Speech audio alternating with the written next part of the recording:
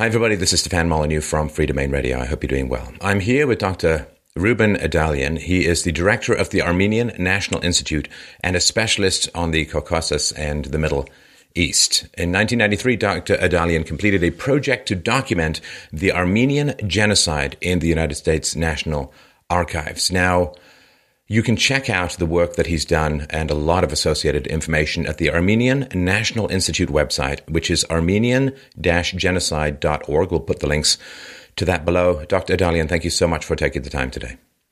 Thank you for inviting me. The first genocide of the 20th century, the Armenian genocide, 1.5 million people slaughtered in ways that stagger the imagination, I would believe, of even the most sadistic minds, still remains a controversy in many areas. America and Israel and other people still seem to find it geopolitically advantageous to stage denials of this genocide. I wonder if you could give people some background, because I guess for most people, Ottoman is a little square table in their living room, but when it was, of course, at the height of its power as an empire in the 16th century, was very dominant, and out of the Ottoman Empire came, of course, the CUP and the genocide and so on. I wonder if you could give people a little bit of a background of the tensions between the Christians and the Ottomans, the Muslims, and how it ended up playing out. Well, as you point out, in the 16th, 17th century, the Ottoman Empire is a world power. It dominates the Balkans, the Middle East, right down into North Africa. By the early 20th century, it's a much shrunken state, still a very large state, the entire Middle East as we know it today. It's still parts of the Balkans were part of the empire. But this is an empire that is ruled by Turks, and the Turks were Muslims. And by their customs and traditions and form of government, the dominant group naturally disenfranchised the other religious minorities, the Christians and the Jews, were second-class citizens, and their rights were severely limited throughout most of the existence of the Ottoman Empire. For instance, the Christians and Jews could not give testimony in court, which really stacked justice or injustice against you. There was no way for anybody to win a case. And sorry, I just wanted to mention as well, I mean, in conformity with some Muslim doctrines, they were required to pay special taxes and, as you point out, were not subject to the protection of the state in any meaningful way when it came to persons and property. Well, quite right. And when the justice system is rigged against you, there's really the standard protections that a citizen enjoys in this case were entirely absent. And as you point out, additional taxes were imposed, additional requirements. There were second-class citizens. They were free to practice their religion, but that was about the extent of their freedoms. Otherwise, they were effectively reduced to being economic actors and not much more. Obviously, they did not serve in the military. That was reserved for the Muslim population. All of the government was reserved not just to the Muslim, but effectively to the Turkish element. So it's an empire with a very, very, very strict hierarchical order, and the Christians and the Jews are at the bottom of this hierarchy. There are other Islamic populations in the Ottoman Empire. The Arabs are there, some Persians, Caucasians, and so forth, and so on. But this was when a great power, it was a more tolerant regime. Great state, great statesman, larger economy. By the early 20th century, it's under great strain.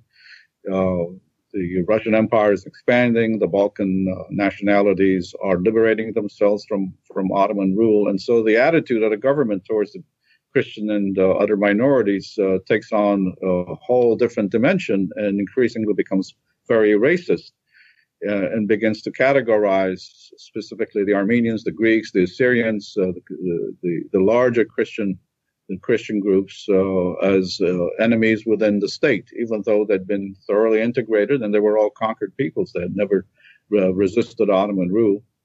However, they are as well influenced by nationalist concepts that's spreading around the world and aspired for the emancipation that was the concepts of emancipation spreading around the world. They wanted to participate in government.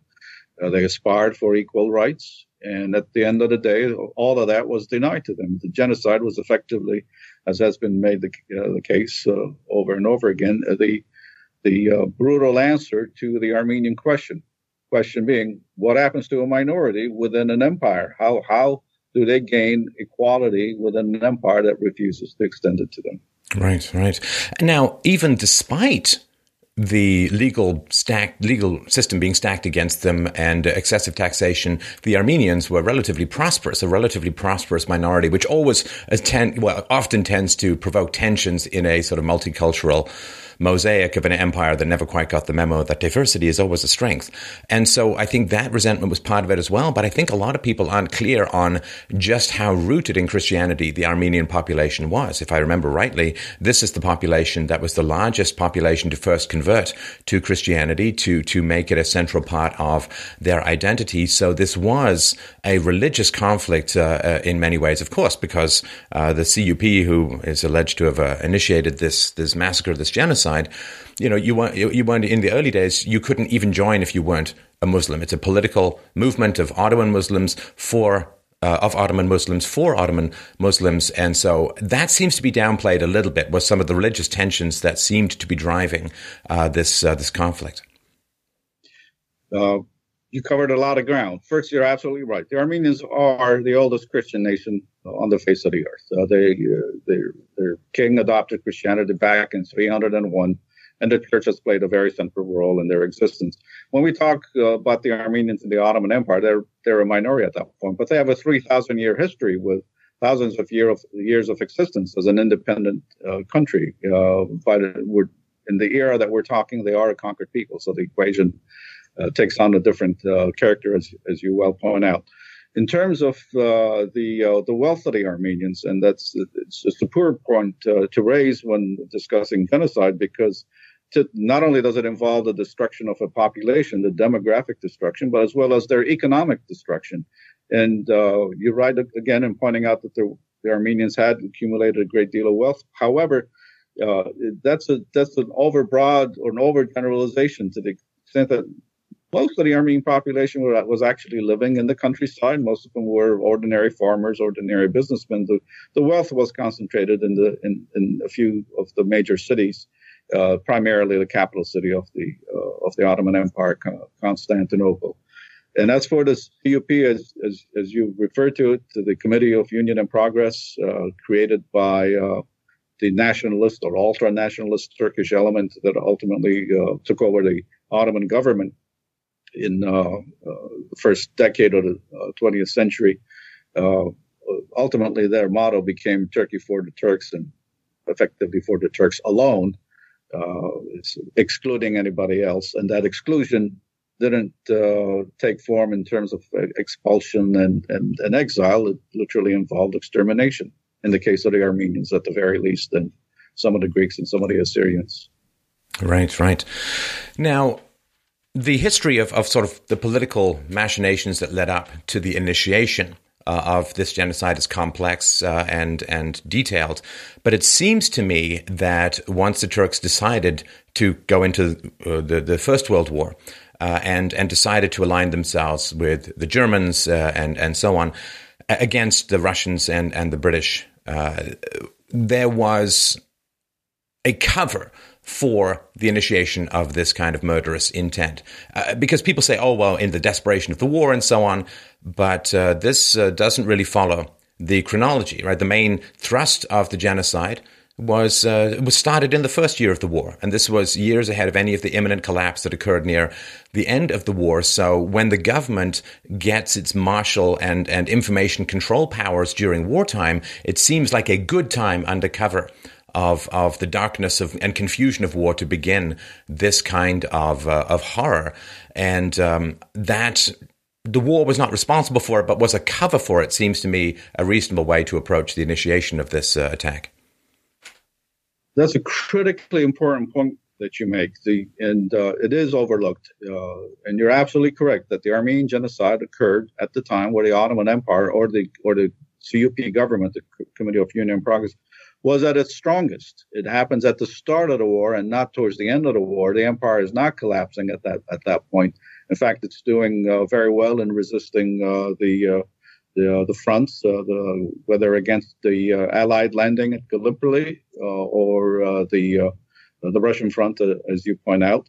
But the cover of war, it isn't simply a matter of doing things because of the distraction of the war, but because war itself empowers government to do things to its own citizens. Martial law effectively means there's an unlimited amount of police power that the state can exercise, and nobody, not even its domestic citizenry, is going to be questioning it. And of course, the argument of security and insecurity along the borders becomes one that can't be argued against either. One of the debates that went on in the German state, in the German government, when the atrocities began to occur, was Germany is going to be implicated if it did not intercede and do something about this population. And the argument back was, we're at war, and Turkey is our ally. How can we interfere with their domestic affair? And this has been a recurrent argument that genocide is a domestic crime, is a domestic affair, and so international intervention typically is complicated and impeded on account of that argument. Right.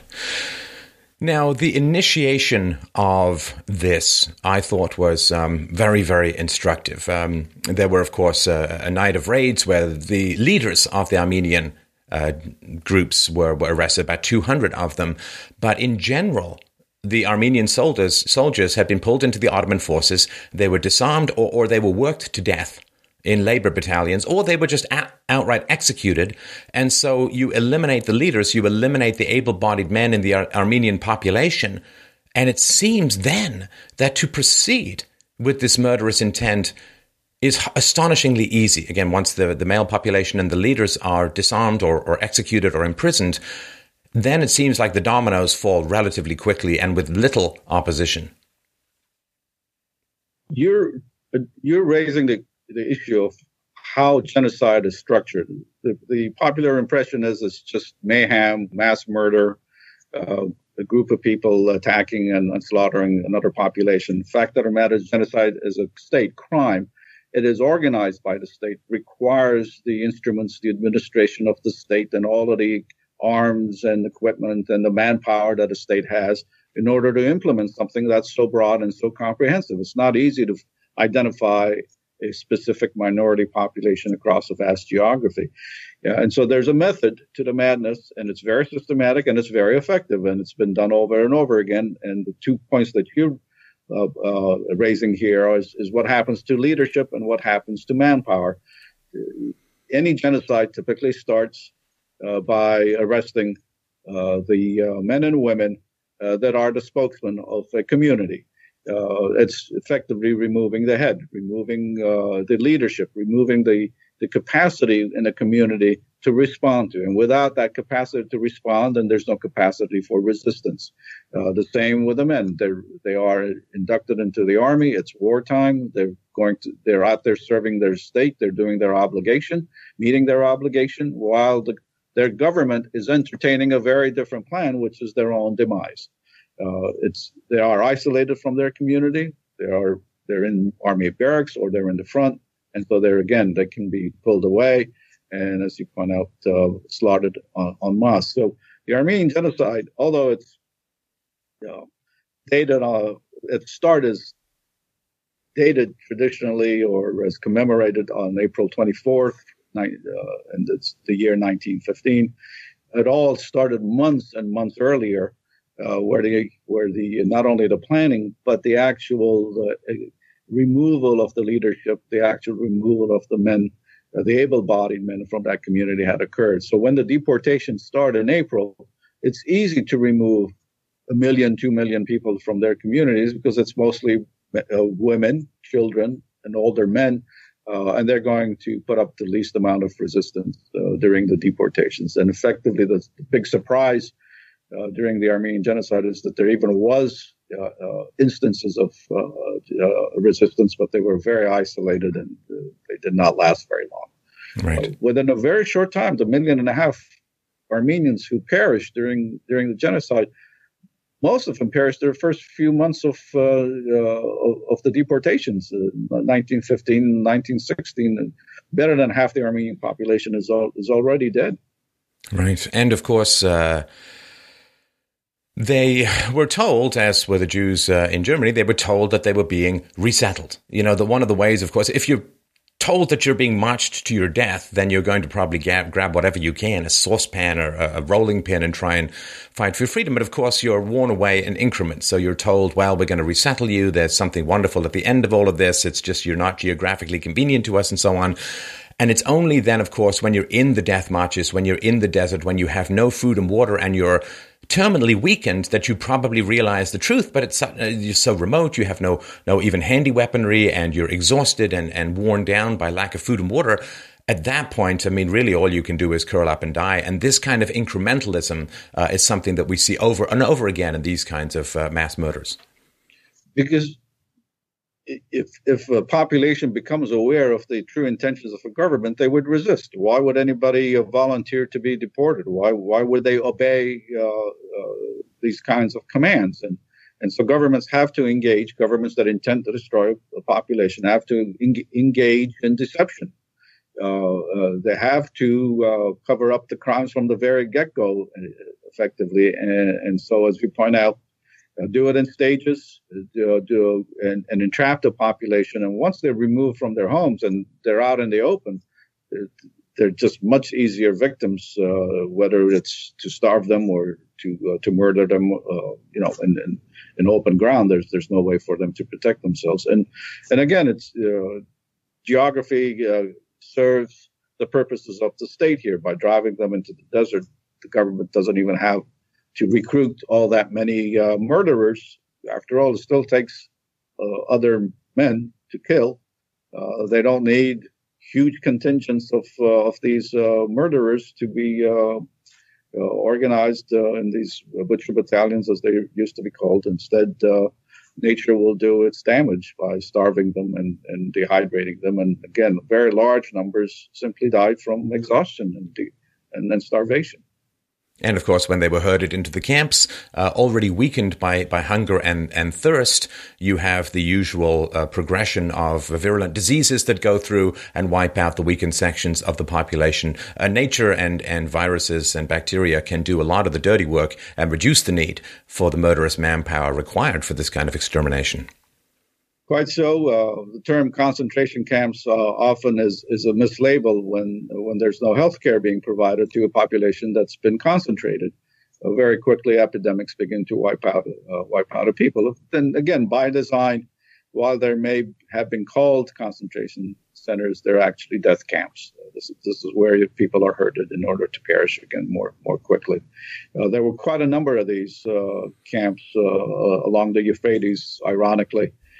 There's the river flowing, and people can get to it to get a drink of water, which again reveals the brutality of the regime and what they really had in mind.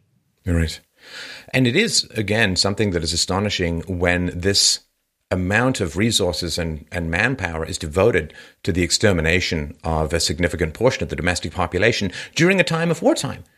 Because, I mean, the Turks, the Muslims, were experiencing heavy losses, particularly, if I remember rightly, on the Eastern Front, at the same time that they're taking war resources and using it to exterminate parts of the domestic population, which would go against the aims of trying to succeed in a war. It's part of the irrational hatred that seems to have manifested in this situation. Genocide itself is a form of warfare, but it's a form of warfare of armed men against an unarmed population. It doesn't necessarily require a huge amount of manpower, but it does take resources away, and certainly requires the attention of the people implementing this policy. From the very first day, the interior minister by the name of Talat Bey, who was the architect of the genocide, very likely along with many others, critical leaders of the Committee of Union and Progress, daily paid attention to what was going on and supervised the deportations, wanted to have reports sent in as to how many were sent out, how many were reaching their destination. And obviously, all of this language it hides in their communications what in reality is going on, because there's a big difference between the numbers deported and the numbers arriving. And that tells him that his policy is being implemented, or it's not being implemented as brutally or as thoroughly as he wanted. And in fact, where the numbers are too high at a destination point, he raises objections as to why the process had not been more effective. It's remarkable the kind of language that's created, the euphemisms that are manufactured by these kinds of mass murderers who take over a state apparatus and instruct it to commit crimes. Right. Was the attacks that were generated and sustained by the state, was it against Christians alone? Because, of course, when you think about the Nazis, yes, they were attacking the Jews, but there were also intellectuals and homosexuals and people who were mentally handicapped and so on. Was it against Armenian Christians almost exclusively, or was it against non-Muslims, or was there a sort of drive to create an ideological pure state, and anybody who wasn't part of that ideology was expendable?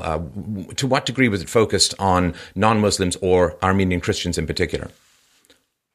The genocide obviously was focused on the Armenians in the main, the Christians in general, but it needs to be pointed out that any radical regime starts out by eliminating its political opposition.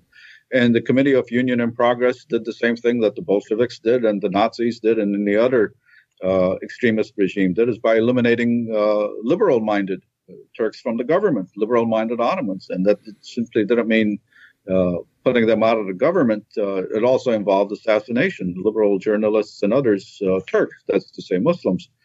And it's only when there's no longer that kind of resistance within the government, political objection from liberal elements, that a radical regime is then free to proceed with even more extreme policies, such as genocide. Now, in the case of this phenomenon of removing Christians, it was broadly implemented. It did catch in its net the Syrian population that happened to live in areas very proximate to the Armenians, even though they were not necessarily at the start of the process a specific target, but nonetheless local representatives of the government, specifically the CUP, who were some of the most violent of the government officials who implemented the genocide. They didn't make a distinction between Armenians and Assyrians and Chaldeans and others, and just swept that entire population along with the Armenians. It was an opportunity to do as much damage. And of course, with local officials, the incentive of plunder is immense. And as you point out, these are ancient communities. They've got some certain amount of wealth accumulated. And overnight, of course, this wealth is transferred to those who are ready to plunder them. Eventually, the process expanded to the point where the Greeks got caught in the net as well, and the Greeks of Anatolia eventually were expelled, and large numbers of them killed. So that by 1923, when the Ottoman Empire is at an end and the Republic of Turkey, the modern republic, is created, the Anatolian land from the Aegean to the Caucasus is completely free of Christians. They're no longer there, even though they were the original indigenous population, the Greeks, the Assyrians, the Armenians. And instead, it's 99% Turkish and Islamic. Right. Ethnic cleansing. Now, there is, of course, some controversy, not particularly in my mind, but certainly in the minds of others. There's a controversy. I've actually, and I'm sure you have as well, seen this genocide referred to as a tragedy, which to me is a terrible word and a highly insulting word to the 1.5 million who were butchered. A tragedy implies no moral will. A tragedy implies no ill intent. To me, a tragedy is, I got an illness which I did nothing to cause, or a tree fell on me in the forest. That is a tragedy. And I've seen it referred to as a wide variety of other terms. The term genocide is hotly contested by some. I wonder if we could step through the definition of genocide as is generally accepted and how it applies in this situation. Because there's a convention, there's a United Nations Convention on the prevention and commission of genocides. So the term has legal meaning, and it is therein that the arguments arise. The convention was adopted in 1948. The Armenian genocide is committed in 1915. It's a sort of a silly argument. The crime did not need to have a name for it not to have been a genocide. And again, the argument whether the convention itself applies, the convention would not necessarily apply, but its meaning certainly applies, and its consequences should apply as well. Otherwise, there's here a crime committed against an entire population for which there's no international jurisdiction, there's no international forum, there's no international mechanism to address what happened to this population. So effectively, the injustice remains permanently unaddressed. And so those who get into all these technicalities and find them rather convenient then step away or find reason to step away from the use of the term genocide and talk of a tragedy. There's no one who has studied the subject matter would even apply the term. An accident is a tragedy. An illness is a tragedy. An unfortunate death is a tragedy. But when you're talking about the death of 1.5 million people and the destruction of an entire civilization, the end of a culture, 3,000 years of existence wiped away, and it isn't merely, again, as I point out, if physical elimination, it's a permanent destruction. There's no way to recover this society, and this society, it's a portion of humanity that is denied its existence. And so, again, the term of tragedy would really hardly apply in this case. Well, and of course, if the UN Convention was only adopted in 1948, that was, of course, after the Jewish Holocaust. But I don't think people would have any trouble calling that a genocide, even though it existed prior to the definition. Quite so. Again, most of the trials that were held in Nuremberg and others, where the Nazis were eventually and justifiably accused of crimes, there were war crimes, that there were crimes against humanity. The term genocide plays only a tangential role, but it does prompt for the international community in the post-war years to indeed finally codify the crime itself and do so with quite a large number of countries agreeing that that needs to be adopted. Now, when it came to the enaction of this genocide, of course, the Muslims, the Young Turks in Turkey, they had great control, overwhelming control over communications internally. And of course, there was a ban on any discussion of any of this sort of stuff internally. But there were a number of international observers, and I'm thinking in particular the American ambassador, who brought news of this genocide back to the world. I wonder if you could talk about the reaction of the world as the news began to come out of Turkey about these atrocities. One of the ironic contrasts between the Holocaust and the Armenian genocide is that the Armenian genocide was reported about almost from the very start, whereas the Nazis were more successful in hiding the facts, and the details of the Holocaust began to emerge somewhat later, in that process. And in fact, world media attention was rather minimal compared to the size of the crimes that were being committed. And central to notifying the world, and in particular the United States, was indeed this gentleman by the name of Henry Morgenthau, who served as U.S. ambassador to the Ottoman Empire and stationed in Constantinople. And there's a very simple explanation as to why he was more informed than others, because the United States was a neutral party until 1917 and during World War I, and so had diplomatic representation all across the Ottoman Empire. There were consuls stationed in key cities, Jerusalem, for example, and elsewhere. And these folks were eyewitnesses. They weren't simply collecting reports, but saw what was going on. And as part of their normal duty, reported their observations to the ambassador, who then in turn sent it on to the State Department in Washington. And these reports ended up on the desk of President Wilson. And the U.S. government decided to actually release some of this information because there was a lot of concern about what was going on, and wanted the world to be aware that these crimes were being committed. It played a very large role in at least at the later end of the process in generating a mechanism in the United States to send aid to the survivors, while the news reporting had no effect in slowing down the commission of the crimes or the deportations or anything else of the sort, regrettably. Nevertheless, the U.S. response was very quick as soon as the war ended, because there were a few 100,000 survivors across the Syrian desert, and the delivery of U.S. aid there and elsewhere in Turkey or Middle East or Russia played a huge role, because even the survivors would have starved, and effectively the numbers of victims would have been even larger had not somebody like Ambassador Morgenthau and the American consuls been so conscientious in reporting and creating awareness of this crime. Effectively, it's the first instance in world history that a genocide is made public, and it's made public by Americans. Right. Now, a lot of the countries where the Armenians fled to have recognized this as a genocide. Now, Turkey still, as far as I can ascertain, adamantly denies that this genocide took place. They say that they were trying to protect this population, which seems a little odd to me. There are reports that in the marching of the lines of Armenians out into the desert, the government had authorized, criminal murderers and so on to attack these convoys with impunity. And it seems that if you have a giant military protecting a domestic population, I don't think 1.5 million of them are going to end up being killed.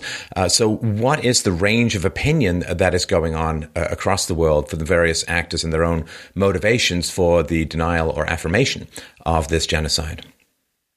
Other than the Turkish government, there really is no government, perhaps Azerbaijan or including Azerbaijan, that denies the Armenian genocide. Turkey as a state wants to take no responsibility for what occurred. It was a gigantic crime. There would be considerable implications and if they took responsibility for the crimes.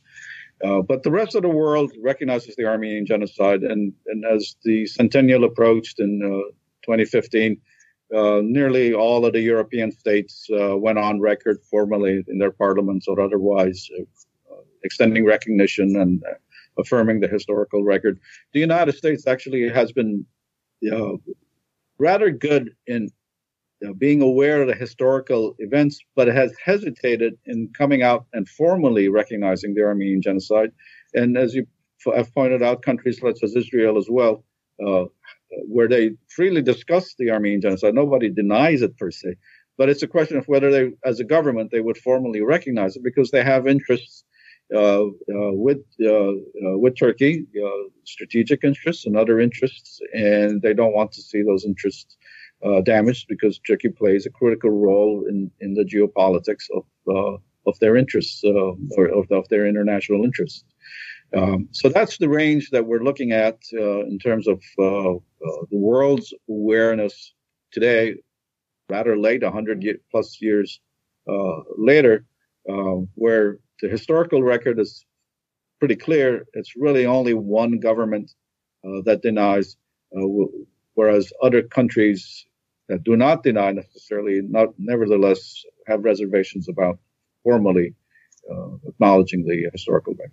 And is it still a crime? It was at some point. Is it still a crime in Turkey to talk about the Armenian genocide? Because, of course, in some Western countries, it's a crime to deny the Jewish Holocaust. And it's funny to think, terrifying and tragic to think that in Turkey, it is not the denial of a genocide that is a crime, but the affirmation of a genocide. Quite right. That law is still in the books. It has not been removed. Technically, it is a crime to raise the matter of the Armenian genocide inside Turkey. It was being used to prosecute journalists, say 10 years ago or more. And it even resulted in the assassination of one Armenian journalist in Turkey by the name of Hrant Dink, who was the most outspoken of his community on this matter. But he was outspoken because he was hoping that by speaking about it, the more awareness he created inside Turkey, that Jew peoples could find some way of finding a path towards reconciliation over the matter. But with his assassination, that avenue or that pathway, it's become much more difficult, and the process has slowed down. But at the same time, the government has probably itself grown a little more hesitant to impose the terms of that article. So it's still there. The risk is there, but Turkey seems to have much bigger problems, or the people in Turkey have much bigger problems now defending their rights than this one particular article, at the moment at least. Right.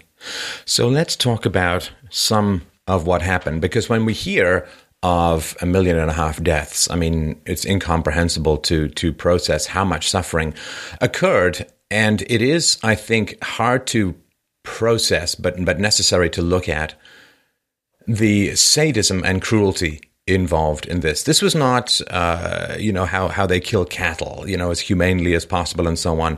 Some of the reports that I've read are, they lined up boys in a village and gouged out their eyes. There was, of course, mass rapes and murders. There was torture. There was all of the bestial savagery of human nature that could be unleashed seemed to have been uncorked, and the evil genies of our baser natures seemed to flow freely across the landscape. I could not find any single human cruelty that was not manifested in the destruction of this population.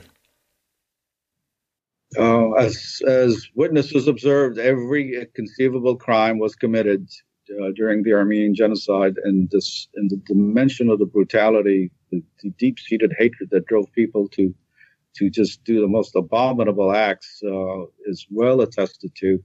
And of course, the worst of the cruelties fell upon children and women. In the case of the women, the range of crimes to which they were exposed was almost limitless. Not only were they physically and morally abused, large numbers of them were kidnapped and taken into harems. Effectively, they're now prisoners for a number of years, and some of them have stayed and remained for the rest of their lives, unable to free themselves from those circumstances. So it isn't a one-time atrocity that a woman might be facing, but a long, extended period of terrible enslavement and whatever ensued thereafter. Complicated in many instances by the fact that they gave birth to children and they didn't know what to make of these children.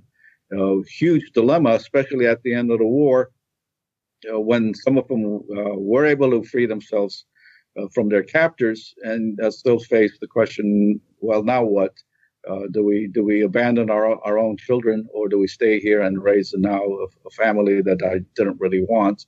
And do I submit to Islam for the rest of my life, or do I go back to my original family and my original faith? If I can do so. So the consequences for women are long-lasting, and and curiously enough, there is now a small group of people in Turkey who have come forth and identified themselves as descendants of these women, and so it's a very, very complicated question as to how one views and regards this small band of people in Turkey who are Muslims, and yet who identify their Armenian ancestry. Who do they belong to? Is an interesting question. Right. I mean, you have the destruction of your home, your family, your culture, your religion, and you have seen the most awful atrocities, and then you're taken as a sexual slave by your captors. It is hard to picture a worse passage in a human life, and the trauma, of course, of this affects generations to come. And and I point out this scenario, this horrific scenario, is playing out today. This Islamic State, the caliphate, that one would hope is indeed in its last throes, nevertheless, for these past years, has just inflicted the same kind of horrors upon the Yazidi population in specific, and many other minorities in northern Iraq and northern Syria. They have it's virtually the replay of the Armenian genocide occurring with the same kind of radical thought, the religious hatred, and the abuse of populations, with specifically the enslavement of non-Islamic and Christian or Yazidi women. The world needs to see these patterns if they are to be avoided. If history does indeed continue to repeat itself, there's never going to be an end to genocide. Well, and of course, I think it was in the last year, 90,000 Christians were murdered, largely in Islamic countries. This kind of religious cleansing, so to speak, is still underway in the world. And the outcry about it remains, to me, significantly muted relative to what is occurring. Quite right, because if one, again, takes the long view, the Armenian genocide was only the start of the eventual expulsion of Christian populations from the entire Near East. There were large numbers, millions of Christians living across that region, in Iraq, in Syria, in Turkey, elsewhere. And today we're talking of thousands in much shrunken communities with most of their churches and monasteries and other institutions, schools, and so forth, devastated, destroyed, non-existent, wiped off the map. The pattern of the behavior of ISIS is just within a pattern. It comes at the end of a century that starts with the Armenian genocide and seems to me at this point about to conclude with another. Yeah, I mean, it would be nice if the Pope took a little bit of a break from discussing the perils of global warming and spoke out more passionately about this particular topic, which would seem a little bit closer to the center of Christian faith than some of the other things. Now, the Young Turks, of course, the leaders of the Turkish government who implemented this, were warned, of course, repeatedly by foreign powers that they would face repercussions, that they would face trials, should as the Allies did, prevail in the war. What happened to them? It's a very, very interesting story of how the response was formulated and crafted to the leaders of the Turkish government implementing this genocide. What happened to them after the war? You know, the Allies warned them, as you point out, that there would be consequences to committing more massacres and these crimes against humanity and civilization, as it was called at the time, in 1915. But at the end of the war, they fled the country.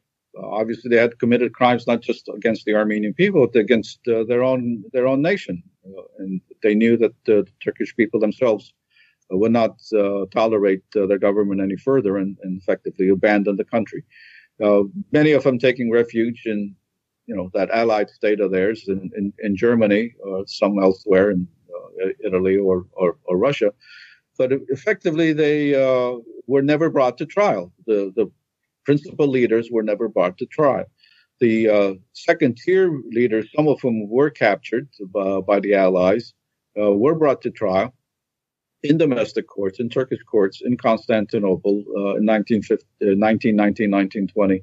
But again, once the Turkish nationalist regime, the one led by Mustafa Kemal, came to power, these trials were discontinued, and a mere handful, and less than a handful, of the arch criminals were held responsible for the crimes that they committed. Effectively, most of the principal mass criminals got away with their crimes, which left the Armenians seeking vengeance, wondering how in the world they'd ever bring these Turkish leaders to justice. And a group of men resorted to hunting them down, tracking them down, finding their hiding places, and ultimately assassinating perhaps a half dozen of them as the end of bringing some sort of resolution to the cry for justice for 1.5 million deaths.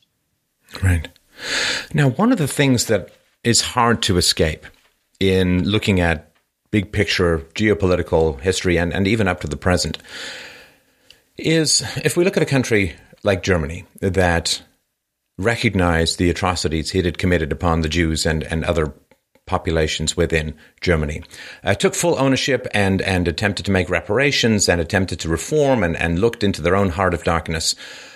That country, Germany, is undergoing significant trials at the moment and may face significant dislocations in the future in terms of demographics and so on. I compare that fairly honorable process to the process what was enacted by the Turkish government, which is to deny, obfuscate, and deny and obfuscate some more.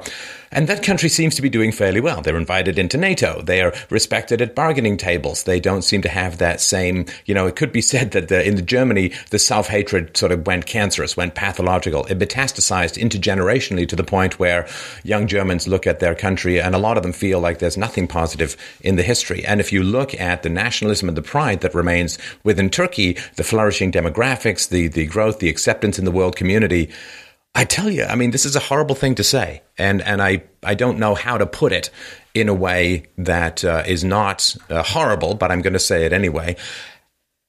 Is it a good idea to acknowledge your own genocides? Does it actually help you in the world stage? Is it a positive thing? It's the right thing to do, of course. But comparing Germany to Turkey, it's hard to make the case that it helps your culture or civilization in the long run if I look at these two examples. You make a very, very good case, and it's actually a persuasive case. It's a disturbing one that there can be this kind of normalization in the international system when a state has committed such a huge crime and there are really no consequences for the long term and no responsibility taken by government. But as one compares the health of German society with Turkish society, there are contrasts that are very visible. Germany is a stable democracy. Has a flourishing culture, and is not a threat to anyone in Europe or anywhere else. Whereas Turkish society continues to be troubled and has these continuous, turning over of government, and at this moment seems on a path where an increasingly autocratic individual has seized the reins of power, and democracy is at risk. While at the same time, Turkey creates a lot of trouble for its neighbors and does create security issues for all of those countries, whether Greece, Syria, certainly Armenia, a small neighboring country which strangely is under blockade by Turkey. And so there are differences in the behavior of their of governments, while at the same time, I think you quite rightly point out that there is something quite disturbing in allowing the international community to normalize a post-genocide society without bringing it to account for what had occurred within its borders. Well, not just you say there's no negative repercussions. I think I could make the case that there've been rewards, not for the genocide, but rewards for the Turkish government. They get massive amounts of EU money. They got a seat at NATO. There is an active consideration to have them give free movement for the Turkish population in the EU. Gosh, it's hard to, if you look at it from a cold geopolitical standpoint, it's hard to make the case that one should circle back and deal with this kind of stuff. If you look at the various material gains and losses between Turkey and Germany, and it's a horrible repercussion, and I sort of hate to even say it, but it's something that I couldn't stop thinking about when researching this issue. Well, I think you've put your finger on the sorest point with the Armenian people as to what's happened in the international community. It's unfortunate that it's not the issue that Turkey receives these rewards or is accepted into international organizations, but that there are no conditions.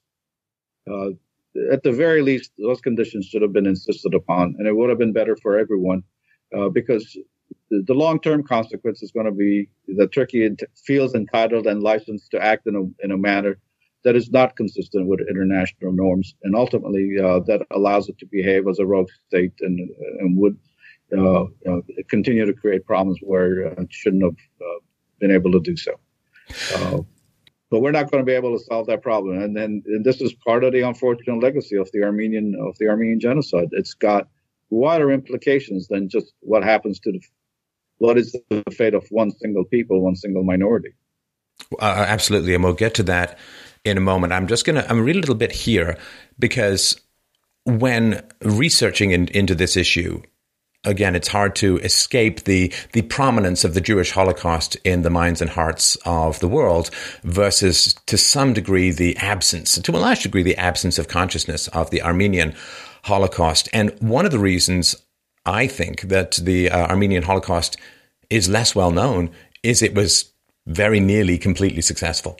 I mean, and the survival of the Armenian people in the region owed itself largely, I would say, to foreign intervention, to foreign rescuing, to, as you point out, food aid and so on, to a smaller degree to resistance, although that generally tended to delay rather than stop the slaughters. But I just read a little paragraph here so people can understand just how successful the Young Turks' annihilation of the Armenian population was. So we've mentioned 1.5 million Armenians murdered at the hands of the Ottoman and Turkish military and paramilitary forces, and through these atrocities which were intentionally intended to eliminate the Armenians in Turkey. The population of historic Armenia at the eastern extremity of Anatolia was wiped off the map. With their disappearance, an ancient people which had inhabited the Armenian highlands for 3,000 years lost its historic homeland and was forced into exile and a new diaspora. The surviving refugees spread around the world and eventually settled in some 24 countries on all continents of the globe. Triumphant in its total annihilation of the Armenians and relieved of any obligations to the victims and survivors, the Turkish Republic adopted a policy of dismissing the charge of genocide and denying that the deportations and atrocities had constituted part of a deliberate plan to exterminate the Armenians. Now, of course, the Jews were already a diaspora without a home and had been for thousands of years prior to the creation of Israel, of course. So they had some experience on how to survive localized persecutions, which had occurred with depressing regularity throughout the Middle East, throughout Europe and other places. The Armenians were scattered to the wind, were decentralized, and so few of them survived that I think that may be part of the reason why so little is known about it relative to the Jewish Holocaust. In part, the survivor, we're talking a population of 500,000 survivors, and as you say, scattered around the world. They are stateless people. They're in foreign lands. Their primary concern is simply surviving day to day, and that does indeed play a large role in being able to preserve the historical narrative, or simply being lost in the daily news media cycles that overtake everyone's life. But we should point out as well that in the case of the Armenian genocide, it's a genocide that's localized. It's confined to the Ottoman Empire, more or less. It does spill over into the Russian Empire a bit, but it's restricted to a distinct geography. Whereas in the case of the Holocaust, in the Holocaust was as part of the larger Nazi crimes, which involved near destruction of Europe. A lot more people were involved as victims of Nazism, and so that whole continent, all the countries of that continent, had an interest in bringing the results and the consequences of the Holocaust to world attention. And so there was a community of interest in addressing the consequences of the Holocaust, where that was entirely lacking in the case of the Armenian genocide. The United States played some role, but the rest of the world went quiet pretty quickly at the end of the war about what to do with the Armenians and what to do with the Turkish government. As we talk, of course, about Hitler and Nazism, there is a quote which shows up again and again in my readings of this, and I'll read this for people who aren't aware of it, and then we'll talk about the history of Hitler and the Young Turks and some of the leaders. So Hitler, of course, as he starts to expand, said this. He said, "I've issued the command, and I'll have anyone who utters but one word of criticism executed by a firing squad, that our war aim does not consist in reaching certain lines, but in the physical destruction of the enemy. Accordingly, I have placed my death head formation in readiness, for the present only in the east, with orders to them to send to death mercilessly and without compassion men, women, and children of Polish derivation and language. Only thus shall we gain the living space which we need. Who, after all, speaks today of the annihilation of the Armenians?" And that seems to me one of the great prices paid by the world's silence on the destruction of the Armenians, that it gave to some degree carte blanche to Hitler to feel that as the Young Turks to some degree got away with it, as the world ignored it or covered it up or issued blasé press releases, that he was given license to continue this hellish work of genocide because people had gotten away with it before. And that, to me, seems one of the great prices that maybe, as you point out, existentially or emotionally, Turkey is still paying for today. The Hitler quote is critical in understanding in Hitler's attitude, as well as many other Germans, in understanding why they committed the Holocaust, because so many German officials, whether military or otherwise, diplomatic especially, were aware because Imperial Germany was allied with the Ottoman Empire and had a very large representation, military representation and diplomatic representation in the Ottoman Empire. And so they observed, much as the American consuls were observing and reacting in a certain way in horror, the German military and the German diplomatic officials were reacting in a very different way, because as allies of the Ottomans, effectively they gave them cover. This information flows into Germany, and at the end of the war, the information does get out to the public. But in the case of Hitler himself personally, was acquainted with one of the German consuls, a fellow named Erwin Scherpner-Richter, who was stationed in the Ottoman Empire and joins him and the Nazi Party afterwards. And so there is this, at the very least, if not general knowledge by Hitler of what happened to the Armenians, he probably heard from his good friend what exactly transpired during World War I, while he was serving there and watching the extermination of the Armenians, and clearly drawing the lesson that you point out, that there are no consequences to acting brutally against vulnerable populations.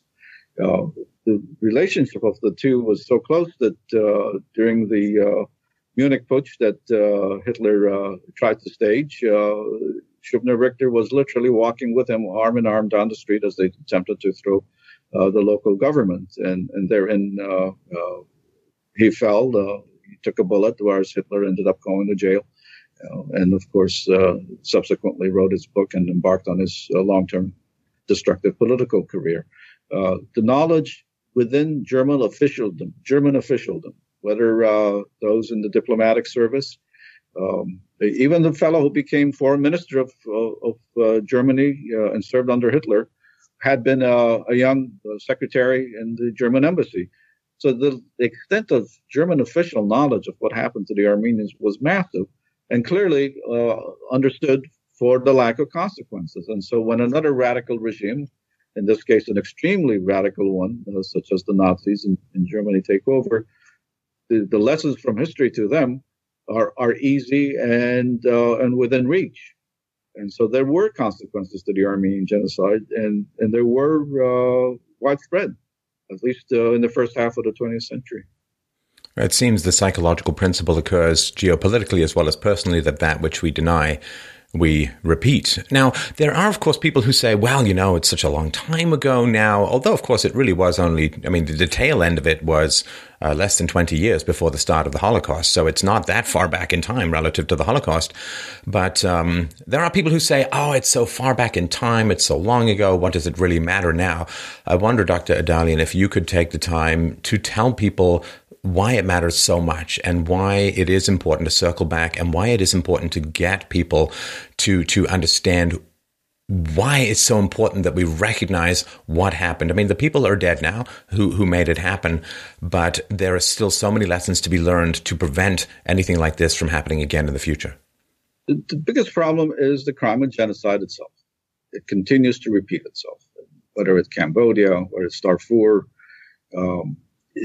This is this phenomenon of mass murder by an organized, systematic murder of peoples, despite the Genocide Convention, is I think very, very disturbing. And there has to be a way to bring an end to it and to understand what human behavior has been like across the 20th century into the 21st, and how it starts with the Armenian genocide. I think gives us some tools for looking at it, and this is what scholars do and analysts have done, and they've actually have a very good grasp of how a genocide unfolds and how a genocide can actually be prevented. It is a preventable crime, and that's one lesson that has to be drawn from it. The other is what happens in Turkey. What happens to a society that does commit a crime and chooses to ignore it? And many, interestingly enough, in Turkey, many intellectuals and scholars argue that the flaws in their system, the problems with their society, their inability to create a stable democratic society, and this continuous persecution of minorities in their country, constantly looking for new internal enemies, is part of the legacy of the Armenian genocide. That if a state does not purge itself of this mentality, that once the psychology is ingrained, then coming generations continue to face the same problem. And lastly, the case of the Armenians. They are now a people, or part of them were people without a homeland anymore. They had lived in one place for 3,000 years. Now they're dispersed across the rest of the world. What's their destiny? What happens to people when there is no rectification, where there's no restitution, no reparation, no restoration? And where do they go from here?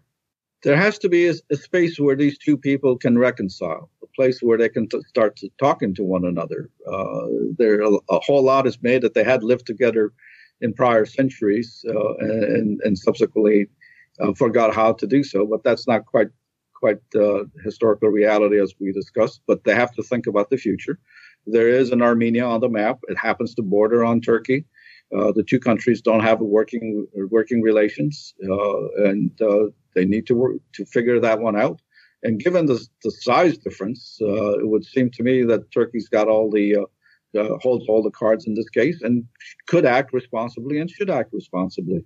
It can take steps to rectify the damage from the past and do something about it. It's just this constant reluctance, perpetuating reluctance to address any dimension of the Armenian genocide is really not helpful in any shape or form. Yeah, and I wonder if it is perhaps the Christian focus on free will, the Christian focus on taking ownership of your moral crimes and the need to seek forgiveness of those you have wronged that has had some conditioning on how the West approaches its own state crimes versus other cultures and other countries. But I really, really want to thank you for your time, Dr. Adalian. I really wanted to remind people and to encourage people learn about this. It's not that long ago, and the effects are still with us. And when crimes are buried, oftentimes it is to, in some ways, perhaps even subconsciously grease the way for future crimes. These bodies need to be exhumed, so to speak, mentally. These crimes need to be examined. And it's a great resource for learning about this. Dr. Adalian's website at the Armenian National Institute website at armenian-genocide.org. Thank you so much for, of course, the immense amount of time and labor that you have done yourself and directed in others in bringing these materials to a central place. I wish you the very best in continuing to get the word out there, and I really appreciate your time today. I appreciate you bringing attention to the subject matter.